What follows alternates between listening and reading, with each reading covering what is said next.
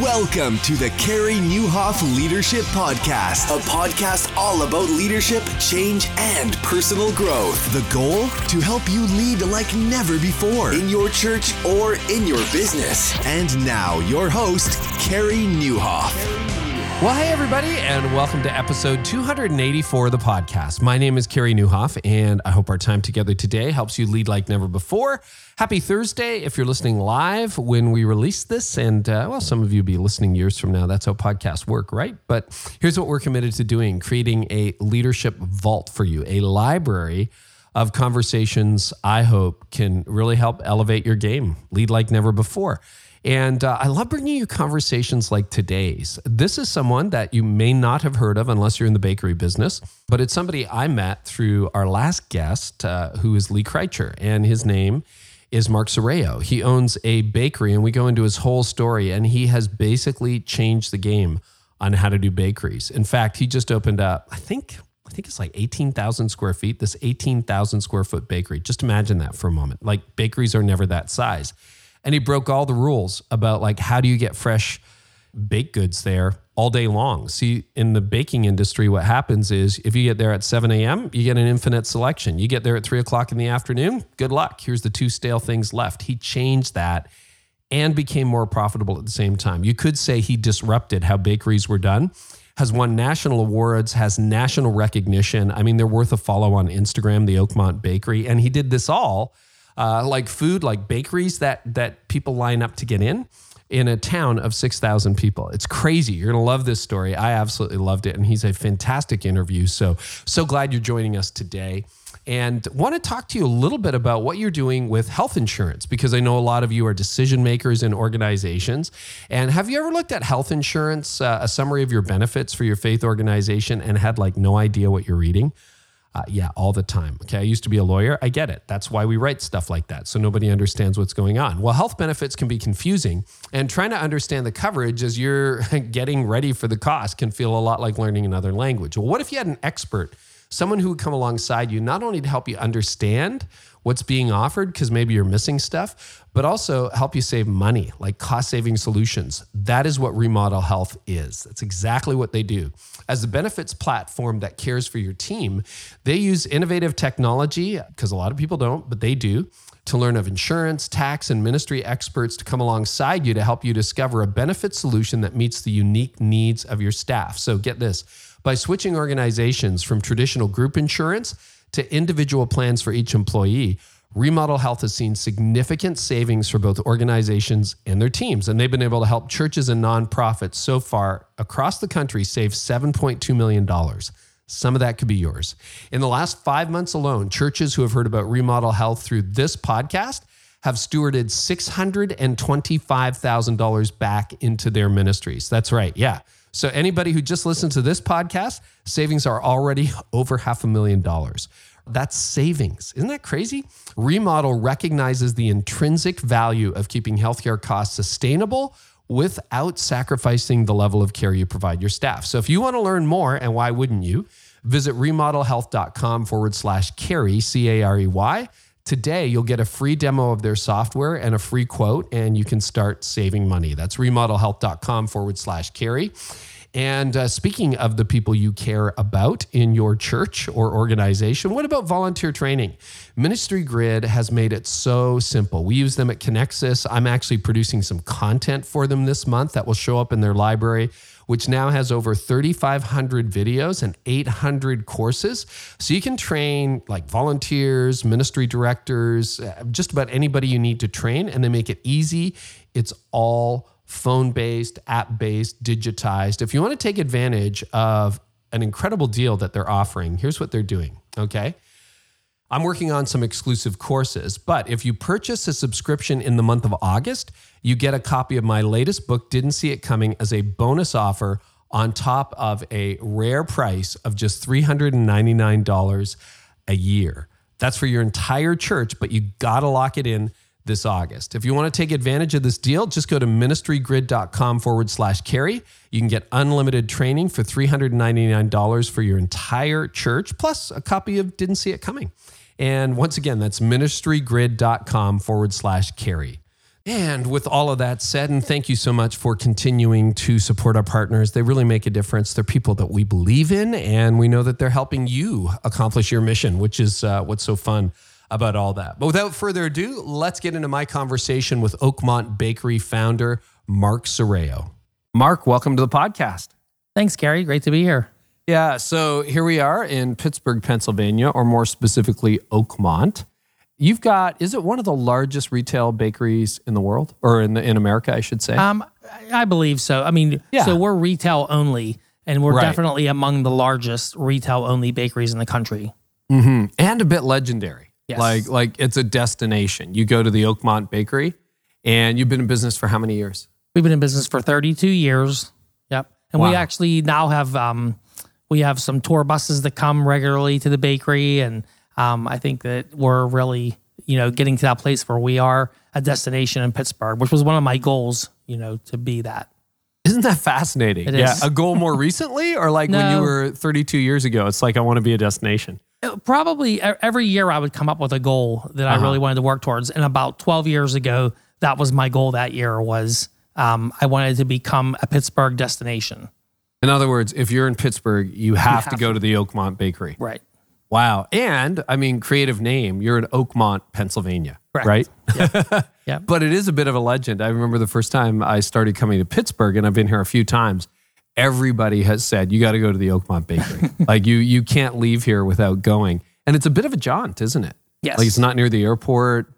So location wasn't really working for you or anything like that. I want to go back because you and I have spent a good couple hours already today. I toured your brand new plant, which we'll talk about, or your store, really. 18,000 square feet of bakery. Right. Think about that for a minute. That's a lot of bakery. Yep. But how did you know you wanted to get into the bakery business? So I grew up, my dad was a contractor and he was an entrepreneur, and I was always interested in, I felt that entrepreneurship was in my blood, but not contracting. So I worked with him for a few years, and it just wasn't my thing. He knew it and I knew it. And so when I talked to him one day and I just said, Dad, this isn't what I want to do. And he was like, I want you to be happy doing whatever you want to do. So I was about, I think maybe 13 or 14. And I started working at a donut shop that I walked to from my home a couple miles away. And as a maintenance or a clean, we called them cleaning boys then. And so I would wash dishes and take care of the floors. And that's how I got into that. But then I within about a year, I started, helping the bakers. I became a baker, and I ended up managing the shop. And my wife and I were dating in high school. We got married right out of high school. And then I took a job as a manager in a local grocery store supermarket. Shortly after that, I was working in 3 supermarket bakeries to make ends meet. And then my bakery, which is in Oakmont, it's a very small town outside of Pittsburgh, a guy opened it. It was about 1,000 square feet. And he was 40 years old. The bakery was open for 7 or 8 days. And he had a massive heart attack and died one night. No way. Yeah. So brand new store. Brand new. Now, if I were opening the bakery, I would have bought all used equipment. I wouldn't have been able to afford exactly what he did because he was already an entrepreneur. He owned a bunch of Hallmark shops. And so his family actually made it possible for me. They held the mortgage and I bought the bakery. And it was already closed for, it was only open for 8 days. And then it was closed for about a year, I think. So there was no business there. It was a really nice, quaint little bake shop in a little town.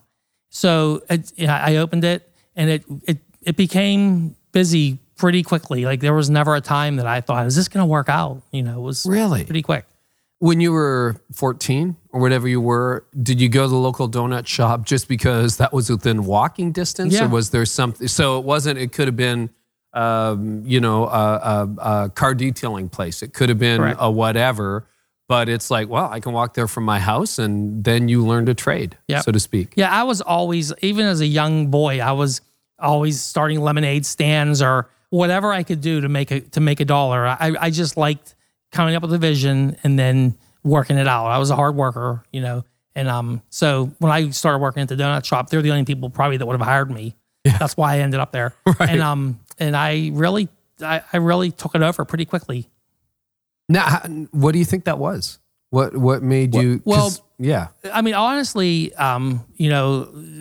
looking at leadership stuff, the owner of the donut shop, he kind of took me under his wing, and he allowed me to do things that probably most business owners wouldn't allow a young guy to do. But I think he saw something in me, maybe it was the way he was when he was younger or whatever. But, I was very eager to learn anything I could learn. I would work as many hours. Like I used to do my cleaning jobs, and then I would work with him afterwards just for fun, And so he really spoke into my life. He taught me a lot about entrepreneurship, about vision, about teaching people, to like being a leader. And so he was really, really instrumental in that part of my life for sure. That's kind of a neat start. And then you went into, I guess, just your life situation changed. So you ended up working at, you said 3 supermarkets? Yeah. So How did that work? Yeah. So I worked at one supermarket, which is Giant Eagle. It's a big chain in Pittsburgh. And I was considered kind of like a merchandiser, where I would set up all the cases, and I did a little bit of baking. I did a little bit of everything. And then I worked at another supermarket. I was their bakery manager, which they just started. They just put a new bakery, and so they let me pick all the equipment and design the way everything was gonna be set up and all that. I was doing that full time. So I actually was working, at Foodland full time, Giant Eagle, about 6 hours a day, 5 days a week. And then I was working in Oakmont at a small gourmet shop where they would like kind of cater to smaller parties and high end areas all around Pittsburgh. And I would do all the desserts for that, and I would cater on the weekends with them. So Wait, so you had a full-time job, plus you worked somewhere else 6 hours a day, plus then you had a weekend job? I did. So how old were you at the time? At that time, it was my wife and I just got married. She was pregnant with our first child, and I was probably about 20. No way. Yeah. So you're working literally 18 hours a day. Yeah, 7 days a week. Man, oh man. Was that just you, or what drove you that way? I mean, I really wanted my wife, we got married about a year and a half later. She got pregnant, and I really wanted her to be able to stay home with our child. It was just something I felt. And she wanted to do it too. So I knew I was trying to save up money for that to be, we bought a house. I wanted to save up some money so that she didn't feel pressured to go back to work. And we did do that for probably about 4 or 5 years. Wow. Until I bought the bakery. Okay. And we're going to talk about your marriage, your personal life, your relationship with the church, and everything like that in a little bit. But let's go then back to Oakmont. So you have this opportunity, and basically you bought the equipment and the location rather than the business. Because a year later, after this poor guy died, at 41, there's no business left. There's no customers. There's no clientele, no reputation. So you get an in on equipment and gear, and you said it started to fill up very quickly. What happened? Well, so when I was working at Foodland, which is another supermarket chain at the time, and I met a guy who knew the owners of the bakery. The guy died. They were friends with his brother, and he was saying to me, you should be really. This was a produce manager. I was a bakery manager, and he would say, you should have your own shop. He said, I want you to check out this place in Oakmont, which was very close to where I lived, like 15 minutes away. And so I didn't really see how that would be possible for me to come up with a down payment, and even though I was dying to do it. And so I met the family. I went down there one day. I met the family. Again, I think God put people in my life in really interesting ways. Like this family really liked me as soon as they met me, and they wanted to make it work. So they actually held the mortgage. They agreed to hold the mortgage very quickly. Within probably a couple weeks, we got this all together. I went and talked to my boss at the supermarket, who was very understanding. And so, in the bakery world, it was growing up. The bakeries would all, these little mom and pop shops, you would have retail and wholesale. Retail was great, but there usually wasn't enough to pay all the bills. So you would have wholesale. We would like supply supermarkets or stop and go kind of convenience stores, things like that. So you would like bake all the loaves of bread or whatever it would be for your commercial division. Whatever. Donuts. Okay. Yep. So I did that, of course. I opened up the front of the store, which was very small. And then I was supplying the grocery store that I used to work with their decorated cakes and cupcakes and all that. And I was doing that. I was working my butt off. It was very hard. And I remember, thinking, we started out, it was a decent, we did a decent business. And then very quickly, the business would start dying. We closed at 7:00. And so I learned that, growing up, that you would make enough product so that you would sell out by the end of the day, which was 7. So, we did that. We'd sell out. 6 o'clock would come. We were out of product. And I thought that was good. That's how it's supposed to be. Right. Because what do you do with all that product, right? You got to empty the store. Otherwise, it's day old and you're losing money on it. And supposedly that's the profitable way to run a bakery. That was what I've always understood. After a while, we were running out of product at 6 and then 5. And then I started thinking I should just do more wholesale and close the store earlier. It just seemed to be the way to make money. Right. Get rid of the retail and just bake around the clock for wholesale. Yep. And but I really liked the retail. I loved interacting with the customers. I liked being in the front of the store. I liked looking at my display cases filled. So I remember, one day I thought, I've got to try this, even though I was afraid that it might be the end of the bakery. And I decided that I was going to drop all the wholesale, which was now about 60% of the business, and focus 100% on retail and bake all day, even close towards the end of the day. So that when people come in, they know that they're always coming into fresh product instead of the empty shelves at the end of the day. Well, okay, I want to stop and I want to make sure leaders heard what you just said, because you took the most profitable part of your business, which was 60% of your revenue and probably a good chunk of your profit. Yeah. You said, we're not going to do that anymore. And then not only did you focus on retail, but you changed the business model, which my understanding, and this is one of the reasons I wanted to do this interview, is nobody was doing that, right? Like you show up at a bakery at 3 o'clock in the afternoon, there's 3 jelly donuts left. Most of the loaves of bread are gone. And we got this plain white bread. And then it's like, was this baked today? Yeah, it was baked at 3 a.m., So, correct. But you're dealing with leftovers. You don't have selection. You can't get it. And your philosophy was stock the shelves completely. Stock it high and watch it fly. That's what we What did you stock it high, watch it fly? That's funny. And you were how old when you did this? So I was about probably 26. 26. So, and did you know anybody else that was doing this? No, I didn't. And the people that I did know thought it was crazy to do that. Like I was, really? I was always friends with some bakery owners and even like head bakers in different locations. It just isn't really it wasn't the way the bakeries did things.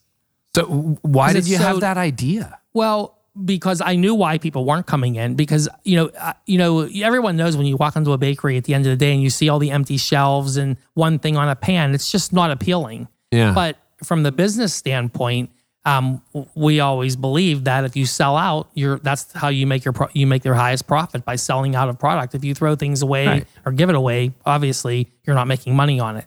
But in my mind, I started thinking, and I think honestly, when you're younger, like when I was younger, it didn't seem that scary to me. Right. It really didn't. It felt like this makes sense. I'm going to do it. It's like jumping out of an airplane, right? It seems a lot more sensible when you're 22 than when you're 52. Yeah. You haven't hit hard that many times yet. Yeah, exactly. So you just thought that it made sense that the customer who shows up at 3 p.m. has the freshest product, not just a fresh product, but the freshest. That was the idea. Like I thought, people come in at 6 a.m. and they know they're getting stuff right out of the ovens. Right. How about people that come in at 3 o'clock knowing that, Well, and it really worked. I mean, it was scary for a little while. It took a few months to catch on, but we noticed that we were getting way busier in the afternoons. So what used to be our busiest time of the day was around maybe 9 or 10 o'clock, turned into 3 and 4 o'clock, where years later, probably 2 or 3 years later, we actually would, and this is true, it doesn't even sound possible, but we would close the store at 7 o'clock with sometimes 40 or 50 people still in the store, and we would lock the doors and wait on all the people that were there and get it not really close until 8 o'clock. That's incredible. And that's like that today. Our busiest time is the very end of the day. People so are you're not catching afraid. People who want dessert, who want a snack after work, Yep. which is a market that was completely missing prior to that. And I wonder, even if it makes more sense, that people would seem to have more time in the afternoon for that kind of thing than they do in the morning. Yeah. I mean, you get up, you hustle, you go to work. Yep. And then after you're like, okay, what are we going to do? Yeah, and a lot of times it's business people on their way to work, business people that are, we now have a lot of, for some reason, a lot of pharmaceutical salespeople that come in and they'll buy like 20 boxes have them all packed up, and and that's what they use as their calling card. And we hear stories about that all the time. It's a really great thing. So when you show up at an office and you've just brought, Yep. a dozen cupcakes are the best cupcakes people have ever eaten, people tend to remember you and call you back, or you're at least welcome the next time you show up into the office. Yep. So that happens a lot. Yeah, we have a guy who works for a large construction company. They sell like roofing materials and stuff. He comes in every single morning and does that. And he said that he attaches one of his cards to every one of our boxes, and he gets in places that no one gets in because he brings, not just because it's our bakery, but just because he's walking in with a box of pastries. But he told me one time, and he gets no discount. He always said, I don't even ask for a discount. I make so much money on this stuff. You couldn't imagine. You'd probably charge me more if you knew. But he said that he told me about this one account that he would go to like regularly, and they would never let him in. He'd get to the secretary or the assistant in the front and never get to the person he wanted to get to. And he said one day, after trying for like a year, that when he went there, he said, can you give this to so-and-so? And she said, he wants to see you. So he said, I went back to the office, and he said, my wife found out that somebody brings this place was in Ohio. Yeah. That somebody brings Oakmont Bakery pastries to me, and she's been wanting to go there forever because one of her friends goes there or whatever. And he said, I ended up getting a $400,000 account because of this box of goodies, So, that's like a page out of Dale Carnegie's How to Win Friends and Influence People, literally. And I love those stories. I love it. That's incredible. So this is what year that you made that business model switch? So that was the first year that we were in business. Oh, really? The first year. So 1987. 87. Way before social media. Yep. Way before the internet. Correct. And that's why I wanted to ask the question. So if a lot of our leaders were born in 1987 or 1992, but if you can imagine, this was pre-digital frontier. How did you get the word out? How did you let people, I know it's a small town, but people literally drive in from all over Pittsburgh, greater Pittsburgh, really from all over the country to visit your bakery now. Yeah. But how did you get the word out so that people realized, we can come here at 5 o'clock, 6 o'clock, 7 o'clock and get absolutely like still hot bread? First, when I first opened, I couldn't really afford much advertising. So at that time, I don't know if you've ever heard of the Penny Saver. That was like a local. I remember that. That was Penny Saver was like the big advertising. It was kind of like social media then. You used to go to these diners, right? And they'd have these placemats, these paper with all the advertisements with all the advertisements on it. Yeah. Back in the day. I was very cautious about advertising because, even though I do believe advertising really works, it's also very costly. So what I did the first few years is I would advertise in all local church bulletins, which were like $25 a week or something like that. You could pay to advertise in a church bulletin? Yep. I had no idea. I believe you still can. And I think, but we don't really do that much anymore, but we really did. So in the back of every church bulletin all over Pittsburgh, you would find all the local businesses would advertise. They put, we put coupons in for 50 cents off a dozen of donuts or whatever. Yeah. So that worked out. So I believe that really got us, got a lot of traffic for us. But we also, I would, on Sundays was our slower day, which now is our second busiest day, but Sundays was a slower day. So after I would go into work at 1 o'clock in the morning, bake all night. And then around 11 o'clock, I would drive around. Me and some of my nephews and nieces, we would go to the churches and we would put flyers on everybody's cars. And that was free, right? That was free. Other than the paper. Social media. So that's what you did. And word got out. And then how long was it until people started to line up, until it became legendary? Honestly, the first year, I remember having a goal and we hit our goal of what we would do, which was it was less than what we do a month now, of course. Mm-hmm. But every year we had very nice increases, like 20%, 25%, which is huge for a business. And hard to sustain. Yeah. Year after year after year after year. Yes, but every year we had those really nice increases. And then we were in business for 5 years. I signed a 5-year lease with the landlord. So on the 5th year, I was actually we were going to renew my lease, and I wanted to fix up the building.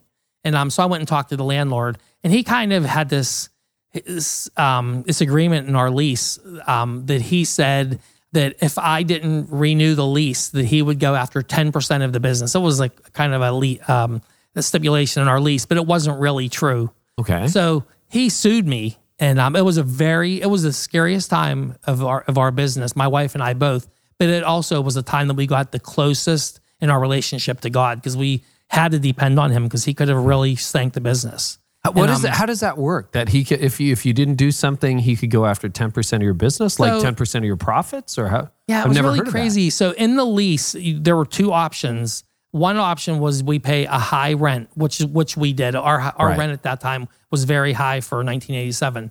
But then there was another option where you could pay a lower lease and then pay him a percentage of the profit. And your books would, so there was all these stipulations. Your books would need to be audited every year by his accountant, things like that.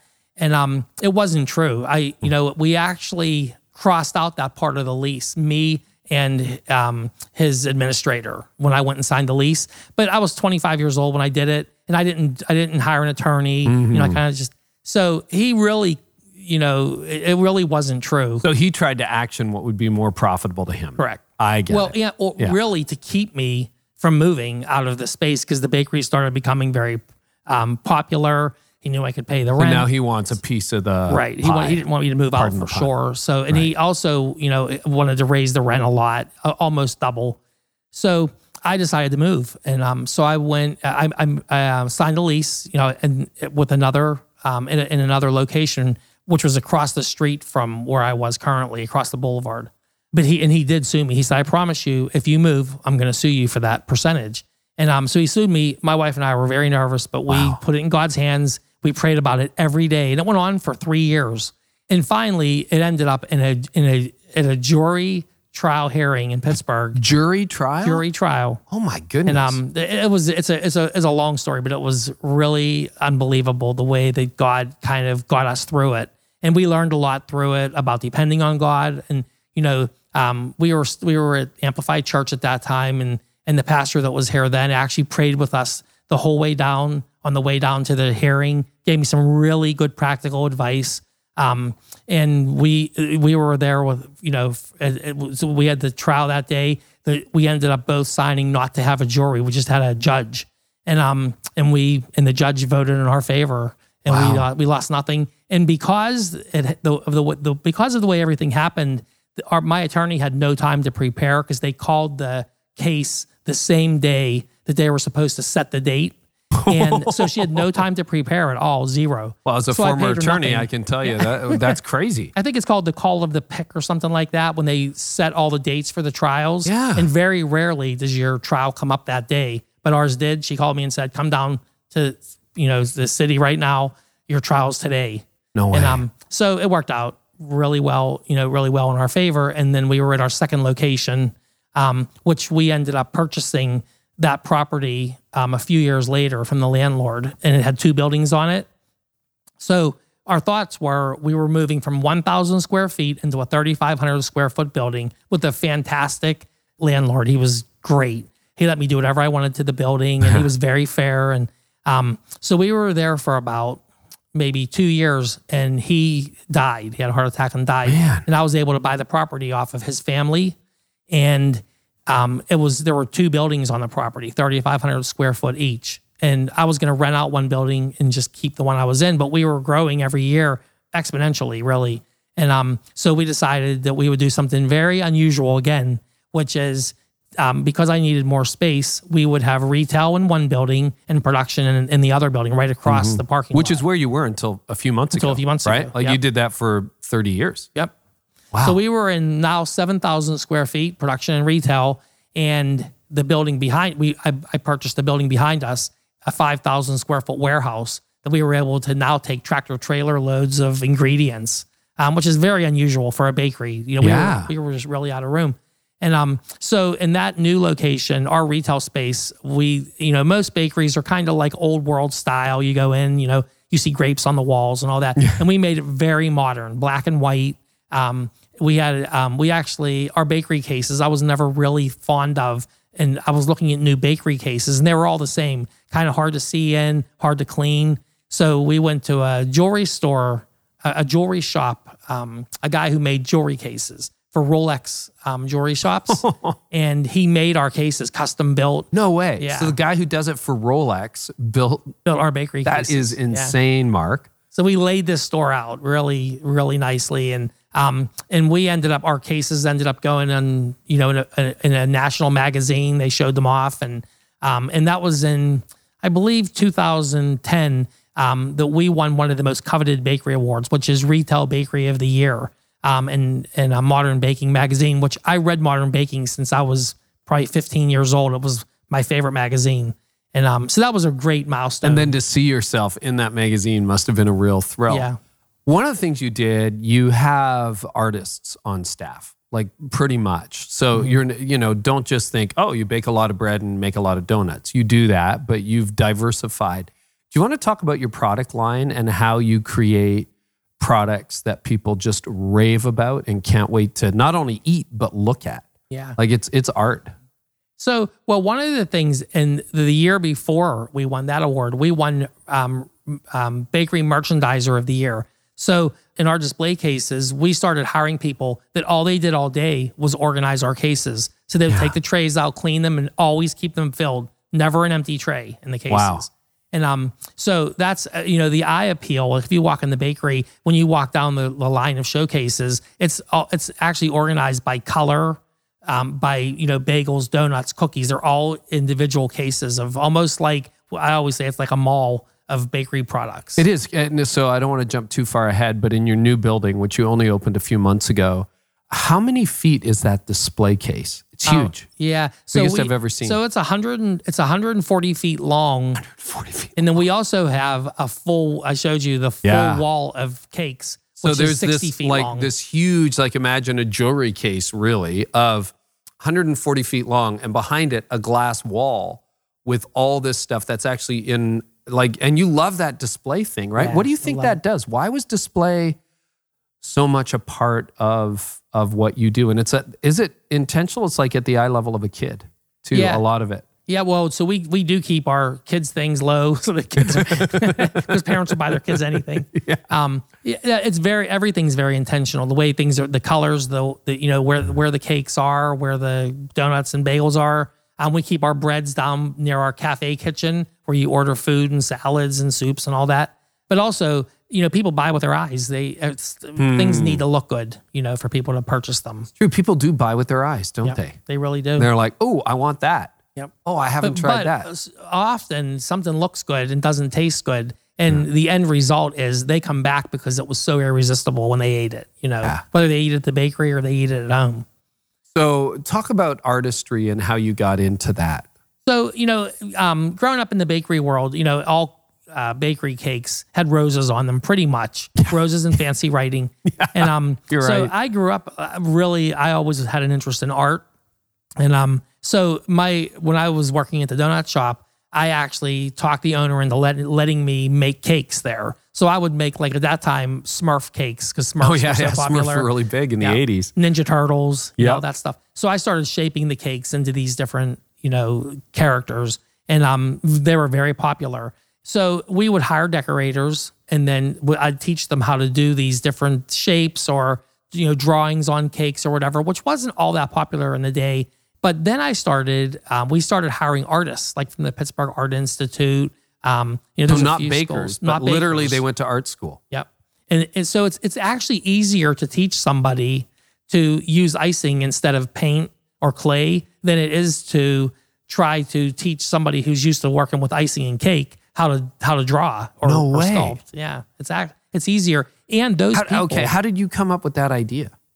Well, because one of my decorators was actually a front counter, cashier, and she would come in the back with me and draw on cakes and things like that. And so I taught her to be a decorator, and I thought, this is great, So we now do that all the time. Like when you were at the bakery today, the one girl that was decorating cakes, her and the next person that was coming in, both of them started out as cashiers in the front of the bakery and had art background and learned to decorate. And they're our best decorators by far. Wow. But I saw one woman was turning a bunch of cupcakes into this pineapple cake, which was really cool. And then the artistry is just, You know what? In the show notes, we'll post either links to or some pictures of some of your best cakes because it really is we have worth. Some really oh my gosh! Cakes. Like I know it was Tuesday when we went in. You said it's the least busy day, but it was still the stuff I saw was unreal.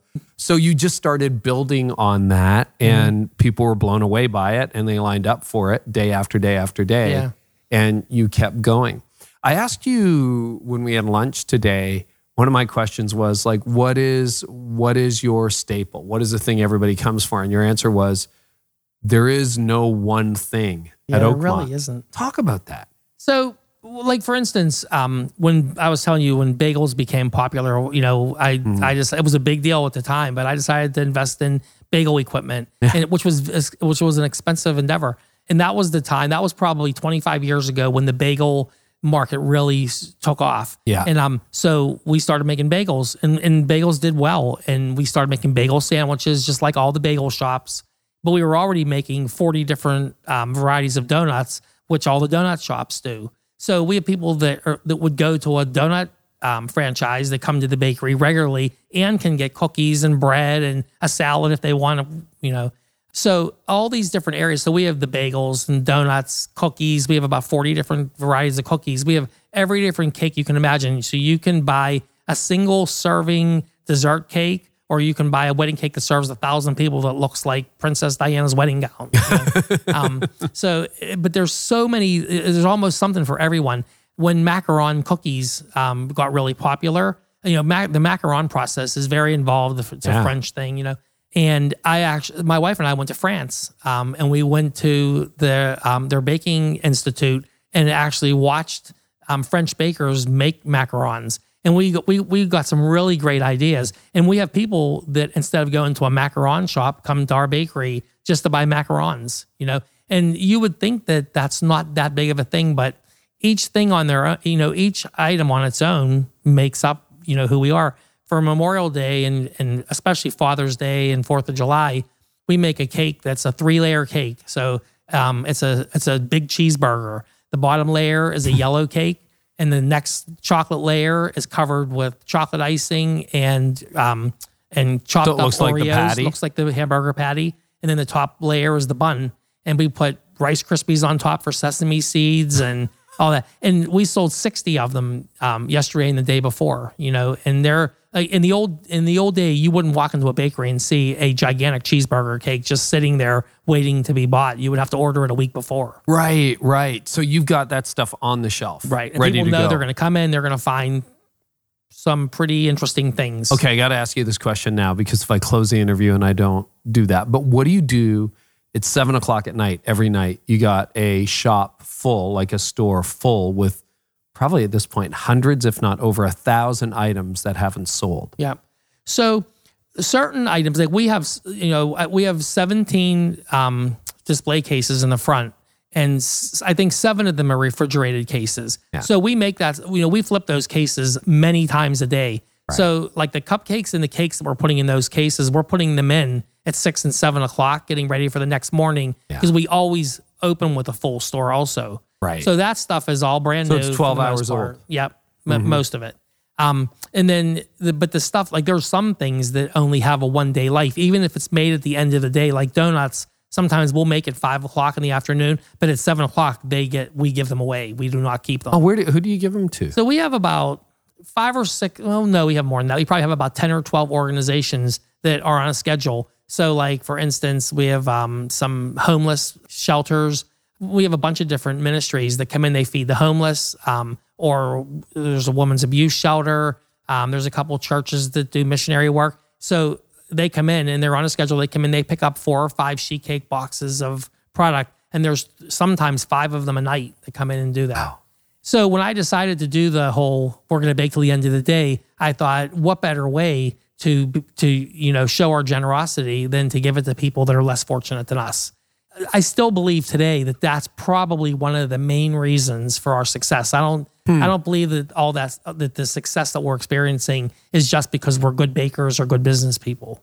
Right. So you think that generosity, that giving away has been, whether that's a form of blessing or like the bean counters would say, but do you know that was $3,000 that walked out the door? And you're like, we never count it. You never count it? We never count it. Wow. Wow. So that doesn't even show up on a balance sheet. It does not. That's the best. So very little goes to waste. Very little goes to waste because somebody, benefits from it.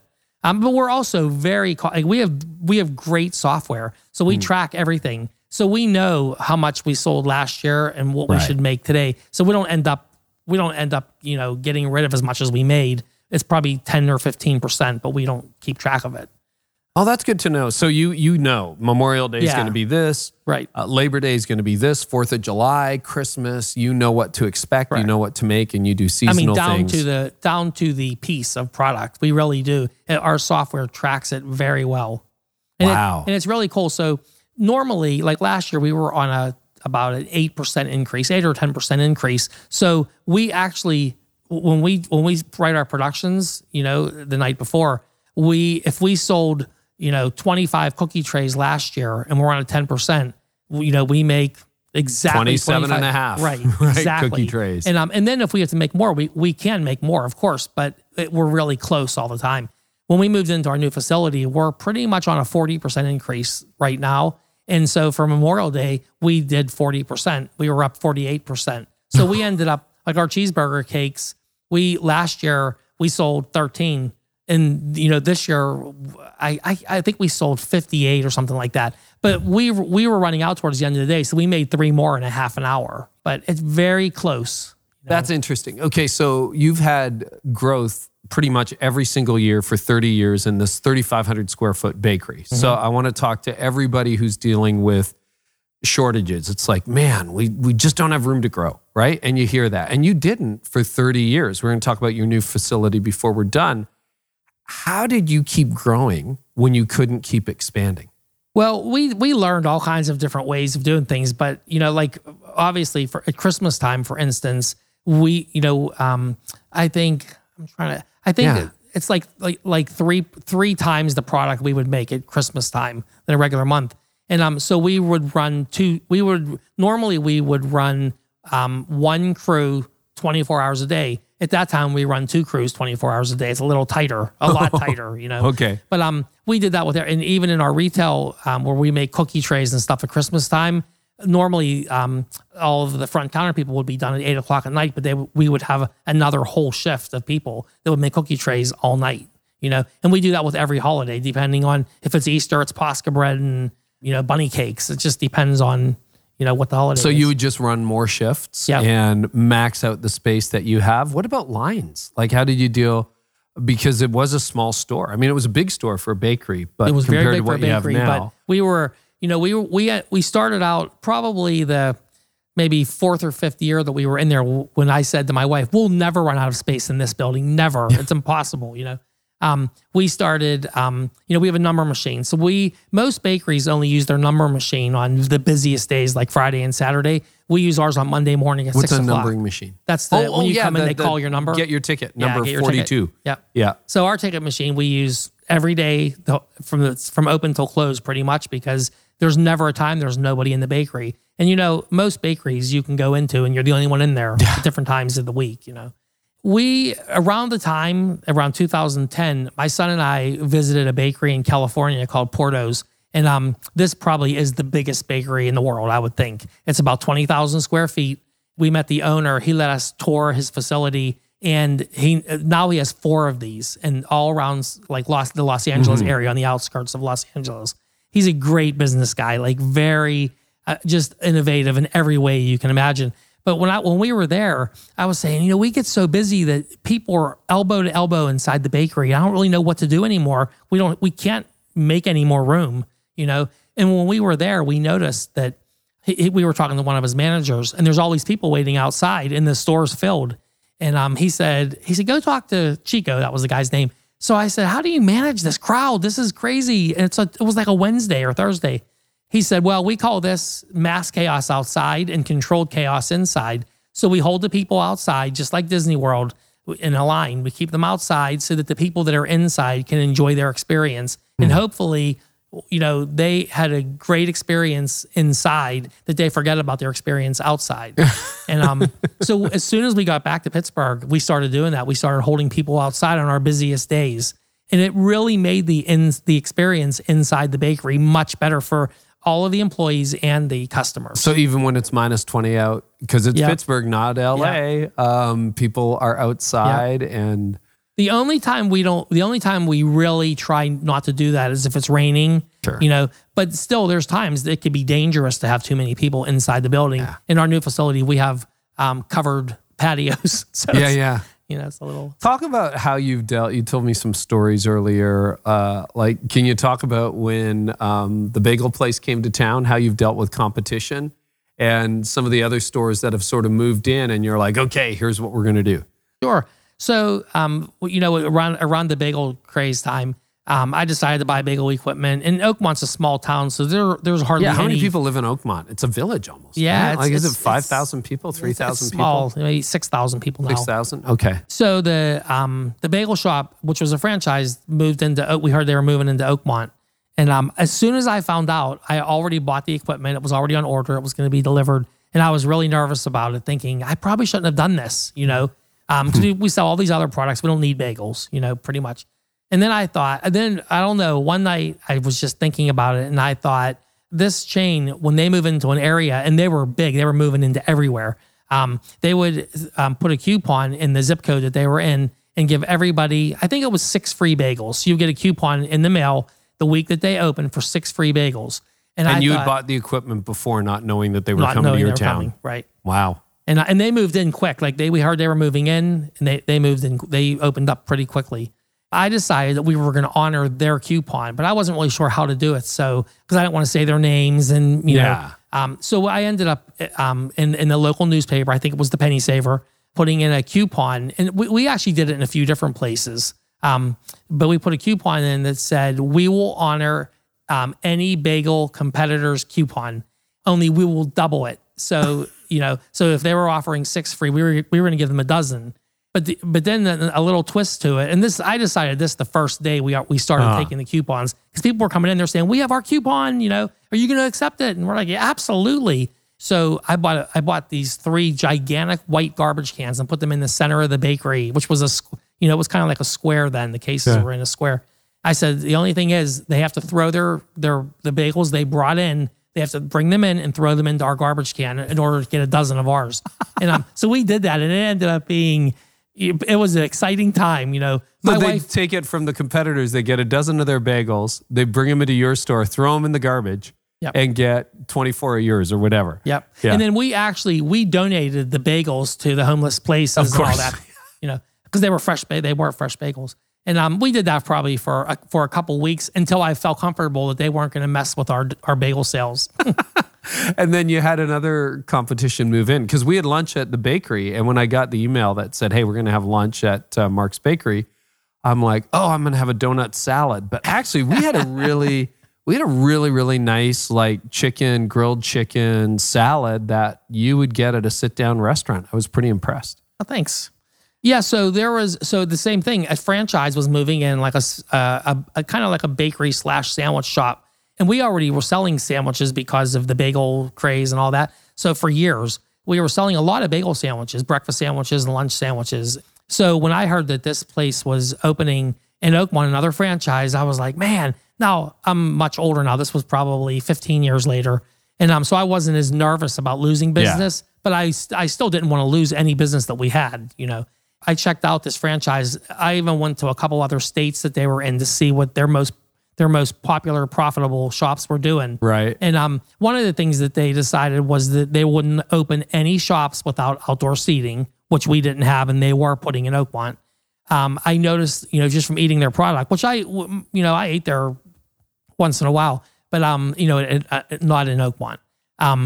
But we noticed that their lunch meat wasn't that great. Yeah. We knew our bread was fantastic. But our lunch meat was okay. We were buying it from a food service supplier, middle of the road lunch meat.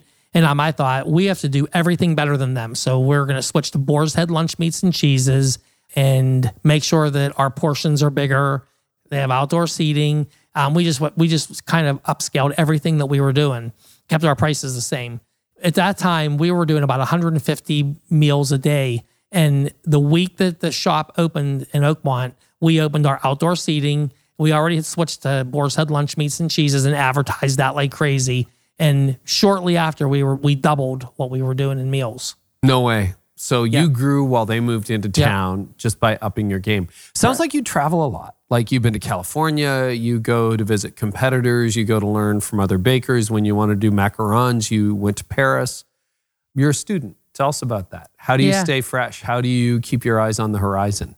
Well, I mean, I totally believe in continuous learning. Like we're never ever there. Yeah. And so like when we opened the retail store, of course I was going to make it like every other bakery. So there were pillars in there, and they were it was very old world with great patterns on the walls and very Italian kind of looking. And once it was all finished and it was brand new, I was like, I wanted to be a modern bakery. So I went to New York and went into a couple of nice New York restaurants, and we patterned our interior design after one of those restaurants. And I mean, the bakery was probably 6 months old at that time, but we completely redid it.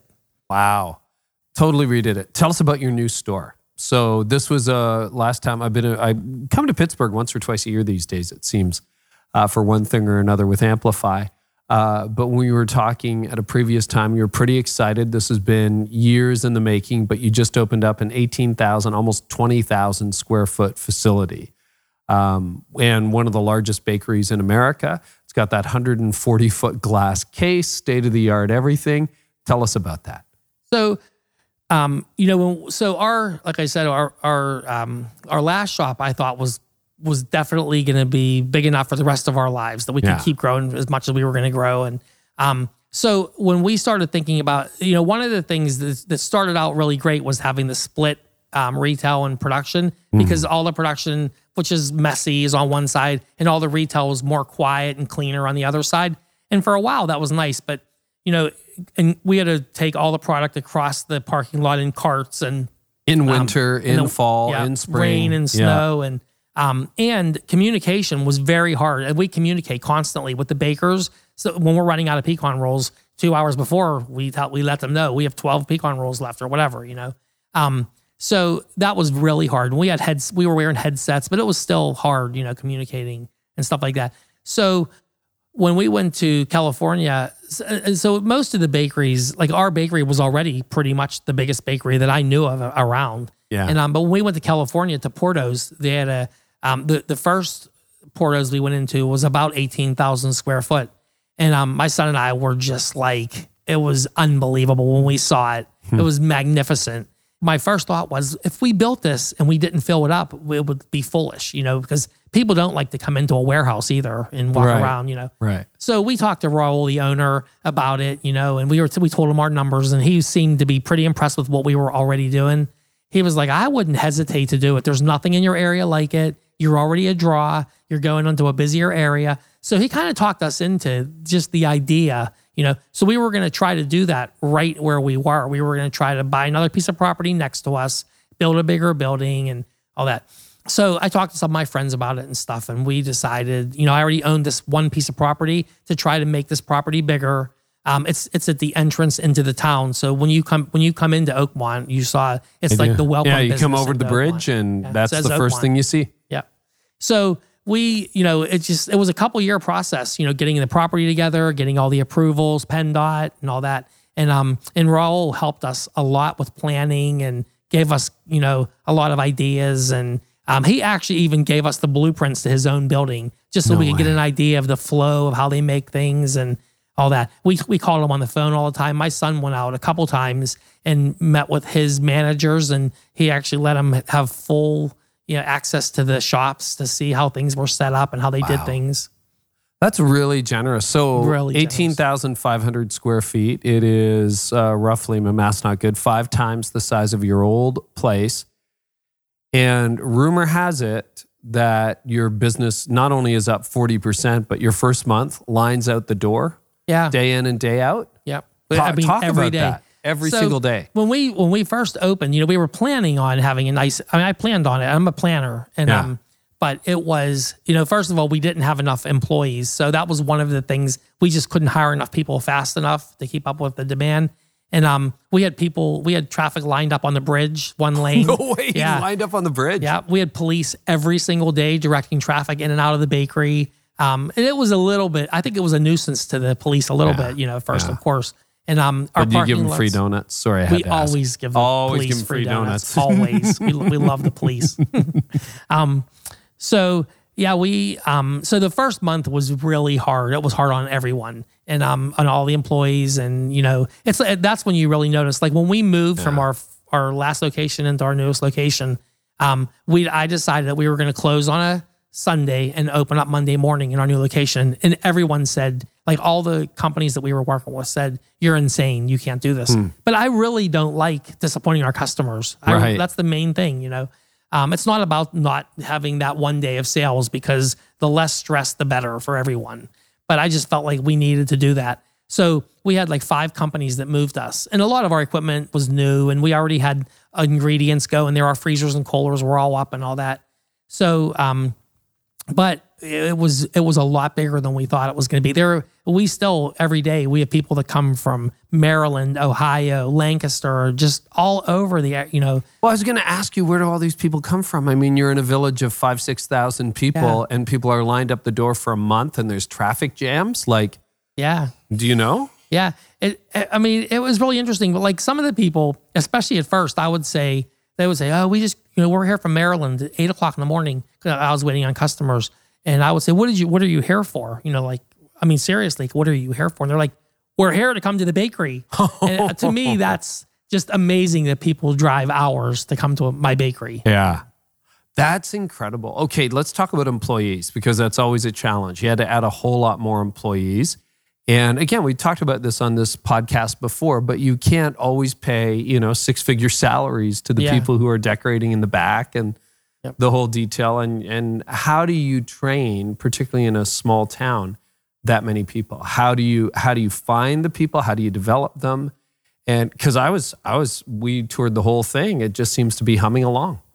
Yeah. Well, so we're kind of in our succession phase right now, which will probably be years in the making. But my son, who could run the bakery himself now, he's unbelievably energetic, very innovative, passionate about what he's doing, gets along really well with all the staff. He really appreciates people. My oldest daughter, runs our human resources and a lot of our marketing. My daughter-in-law, my son-in-law works there.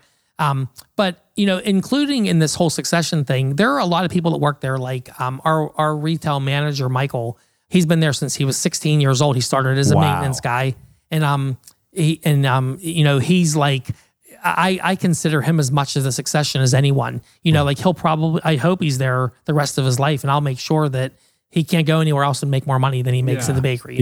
And there's a woman, Courtney, who started when she was 15. And now she does all of our special order, like our cake orders. She's our operations director.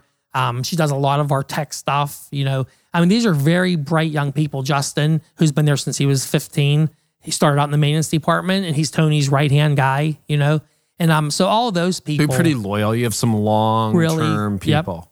Yep. There's a couple of people that started with me right from the beginning. Debbie and Laura, who have been there. One's a cake decorator, one's a finisher that ices everything. And they've been there for 32 years, same as me, and I'm totally loyal, dedicated. And a really cool thing was when we were moving, those companies moving us and stuff, all of the, probably 50% of our employees that worked the day that we moved, finished working, baking, cleaning, whatever, and came back with their street clothes on and helped us move. No way. Yep. Why do you think that is? I hope it's because they care about us as much as we care about them. I guess the other way to ask it is obviously you've kept them employed, you've invested in them, but what are some keys to loyalty and developing people that you've discovered over the years as an owner? Well, I think, one of the things is I think it's important that we listen to people like I was saying about the front counter people that want to be decorators, that we hire from within. I learned that at the church. Our pastor always believes in that, developing people from within. So if I'm looking for a cake decorator, I look inside first. If I'm looking for a new baker, a lot of Tony's bakers were, dishwashers or maintenance guys that are now full-time bakers that are great, So I think that's the one thing, you invest in people and they appreciate it. I think that as a Christian business leader, that we have to pay people a fair value, like not take advantage of people. And we really try to do that, always being higher than the average, baker salary. You're not paying minimum wage. No, we don't pay anybody minimum wage. Wow. When some of the high school kids start, they start at minimum wage, but they quickly move from minimum wage too, because minimum wage is really minimum. Yeah. How do you guard profitability in that? Because it sounds like you're innovating, you're diversifying. Your store is very high end. I mean, you were telling me even about your refrigeration system, that you're doing some high end refrigeration that most bakeries just can't afford. Or even know about. Right. Well, go ahead and explain what that refrigeration is, and then I want to come back to profitability.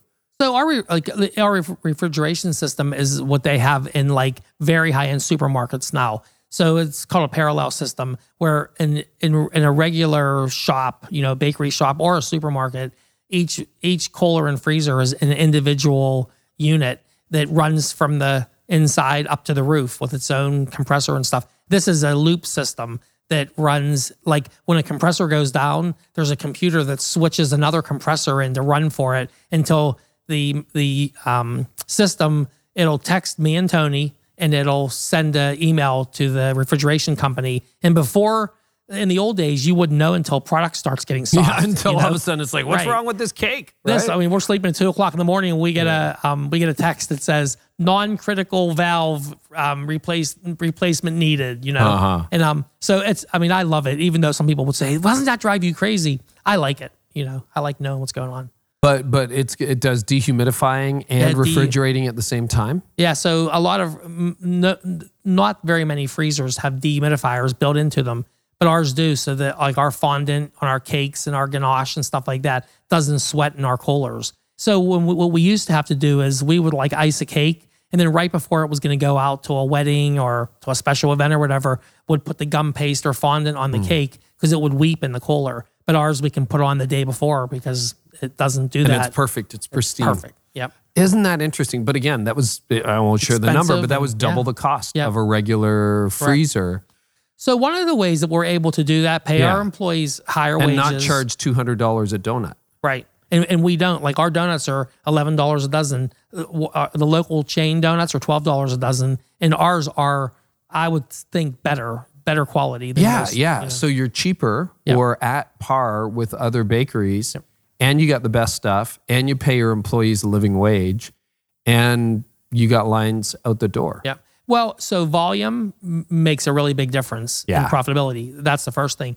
But another thing we learned from Porto's, from Serrao, is, he, like when we were there, he was like, "You're crazy. You're buying like a little bakery shop. You should be buying like a supermarket, like a chain." So he actually worked with my son and our purchasing guy, Justin.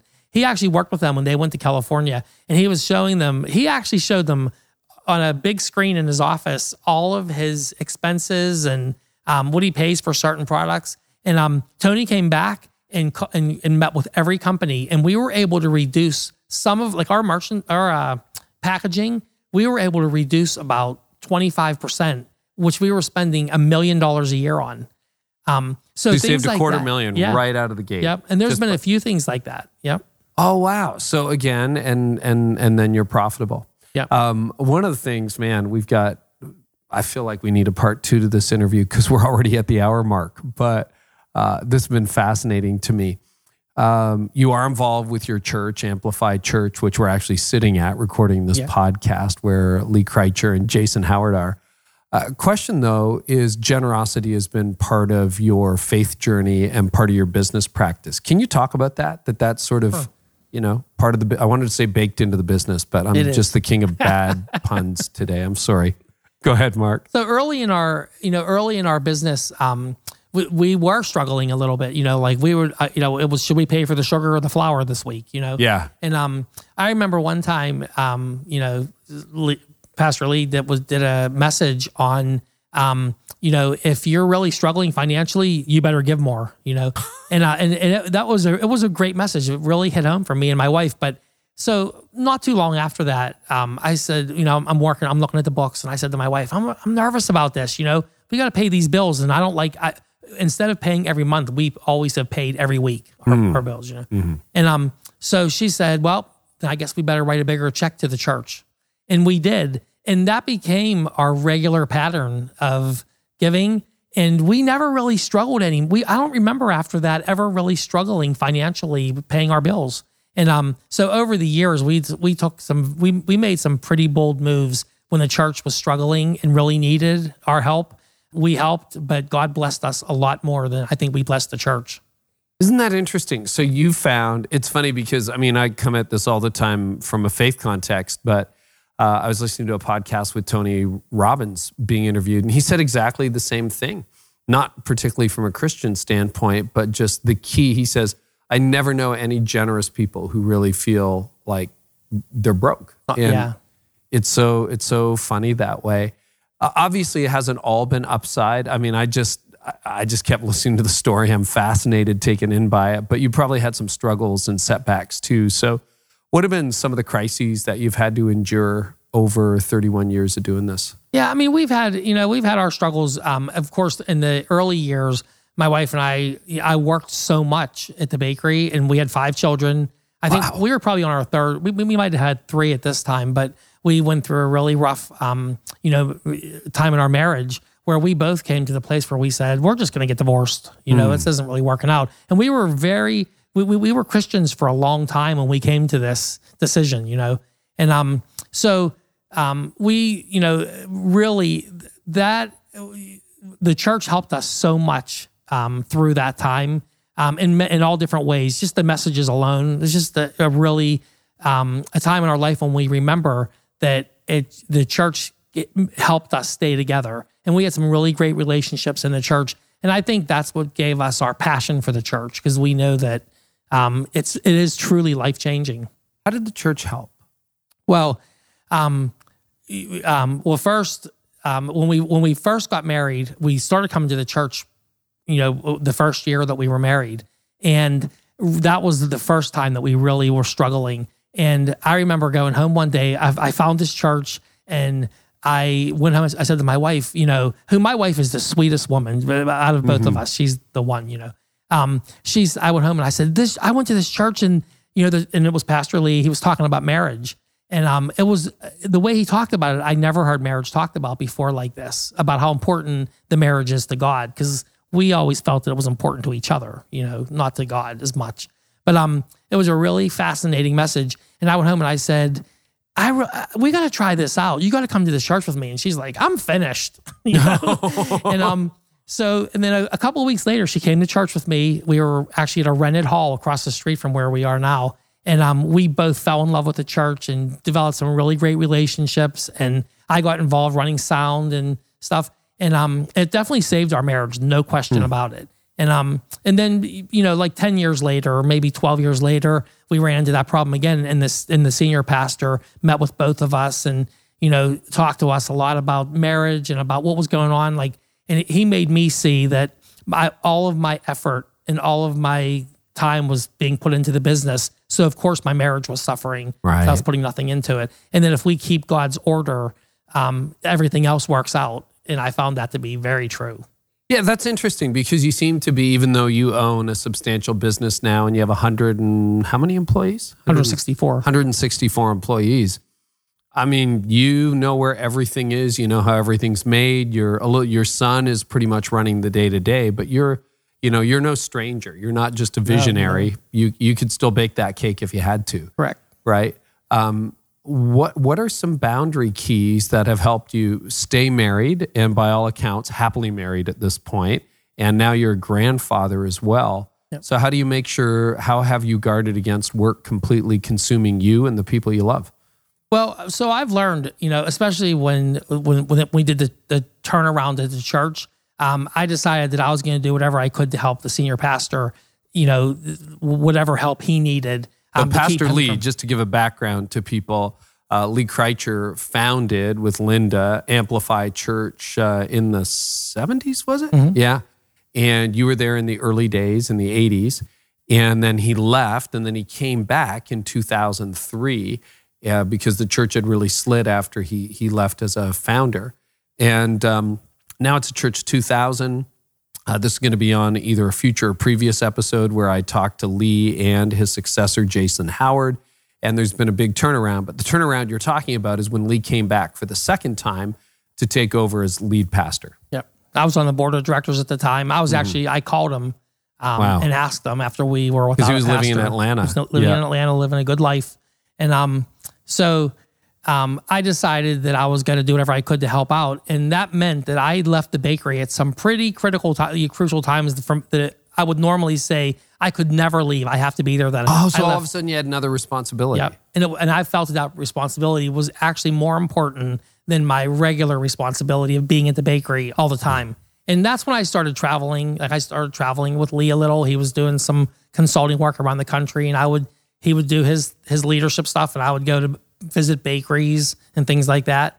But I also, I very methodically spend time with my wife. My wife. I was going to say, because being at the church also isn't being home. Right. But she made that that was actually a decision we made together, where I said, I'm going to be spending a lot of time. And she 100% agreed with what I was doing and made it possible for me to, I felt like, make a big difference in the church. And so that was our thing together. Even though I was gone doing it, she gave me her blessing to do it. So that did rob some time from us, but we both enjoyed watching the church flourish as much as we could.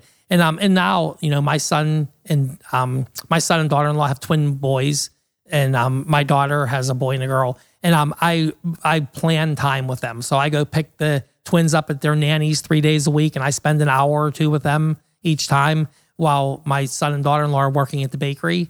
And so I think all that it's you have to really plan that kind of stuff. Yeah, we got into your SUV on the way over here, and there's car seats in the back. Yeah, so those Mickey are for Mouses, the grandkids, right? Yeah, which is good. What's next for Oakmont Bakery? So, we have some plans for a little future development. We have about 110 parking spaces now, and we still have issues, with enough parking for employees and customers.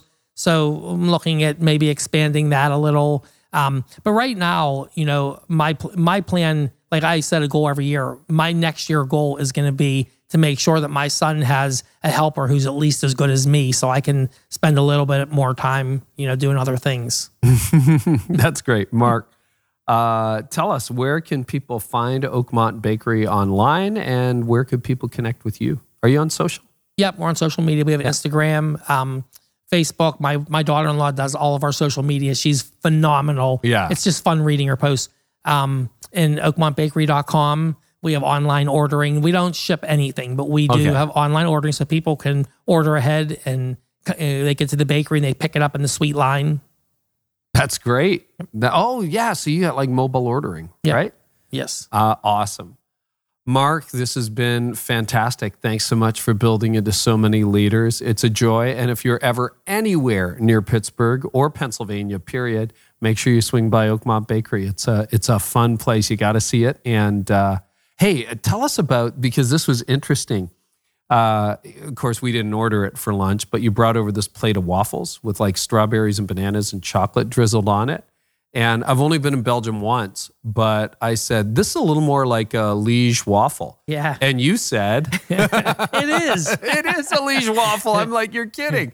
You went to Belgium to study this stuff? Tell me more about that. I love making ethnic stuff. So, we make, every year we make punchkis, which is a Polish pastry that we started selling. The first year I made them, I read about them in Modern Baking. I made 25 of them. We sold all of them. We now sell, on our slowest days, we sell about 12 or 1,300 of them. We make them from January 6th, which is first night, until Easter. They're supposed to be more of like a Lenten thing that you make before Lent starts, really.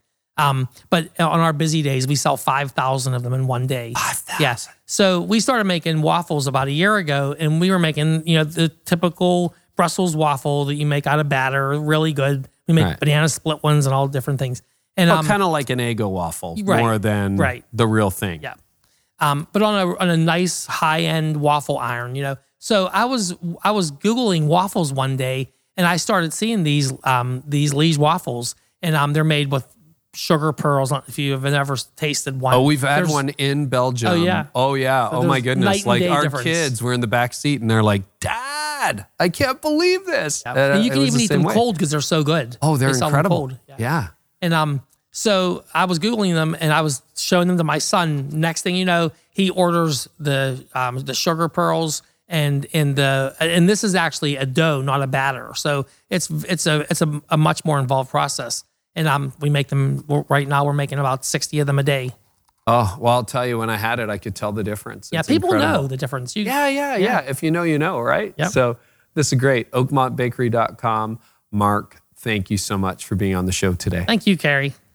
Listen, if you're ever near Pittsburgh, you've got to make the trip to Oakmont, this little tiny village of 6,000, and tell them you're a podcast listener. I bet you that will, I don't know, get you free whipped cream or something like that. I don't know. This stuff is incredible. It is art. It is definitely worth following on Instagram. I do. So anyway, thanks so much, Marc. Hey, we are back with a fresh episode again next week. Really excited to have Christy Wright. She talks all about, it was a great interview, overcoming the fear of becoming an entrepreneur and pro tips on starting and even pricing your business. We really dive into pricing, particularly when it comes to personal services. It's going to be fascinating. So here's an excerpt from my conversation with Christy Wright. The reality is that fear wants to box us into a very small life. Fear establishes the limits of our life. So if you're scared of heights, you'll stay low. If you're scared of people, you'll stay alone. If you're scared of outside, you'll stay inside. And so we start to realize, wow, this is really limiting my life. I'm not going to let it do that anymore. I'm going to do it scared, whatever the thing is. And after reps, after multiple successes, after doing it, you can feel scared from one situation and be like, you know what, but I was scared over here and I did it anyway. I'm going to do this as well. And so it really helps you develop that muscle, even if you're still scared at the time. So that's coming up next. Subscribers, you get it absolutely free. And I know I only listen to the podcasts I subscribe to. So if you're new to this, welcome. And we would love for you to subscribe for free wherever you get your podcasts. Hey, if you are interested in saving some money on healthcare and getting even better services to the staff you care about, listeners of this podcast have saved over $625,000 simply by going to remodelhealth.com/Carey. And you get a free demo of their software, quote for your organization, save a lot of money, redirect it into ministry, and serve your people better. And remember, this is a special month for Ministry Grid. If you go to ministrygrid.com/Carey, you will get all of Ministry Grid training for your staff for $399 for the entire year, plus a copy of my latest book, Didn't See It Coming. If you haven't read it, great. If not, now you got a copy to give away or share with somebody. Or give away for Christmas. Who knows? Anyway, all you have to do is go to ministrygrid.com/Carey for that. And it's a limited time offer. So act now. Guys, I'm so excited we get to do this. Thank you so much. Remember, next week we'll be sharing some details on the 5th anniversary giveaway that happens in September. Got a lot of fun stuff happening on all the platforms. So thanks so much for being a partner in this. Love being able to serve. And thanks for staying in touch too. All your feedback gets read, noted. And thank you for sharing this episode as well. We'll talk to you next time, and I hope our time together today has helped you lead like never before. You've been listening to the Carey Nieuwhof Leadership Podcast. Join us next time for more insights on leadership, change, and personal growth to help you lead like never before.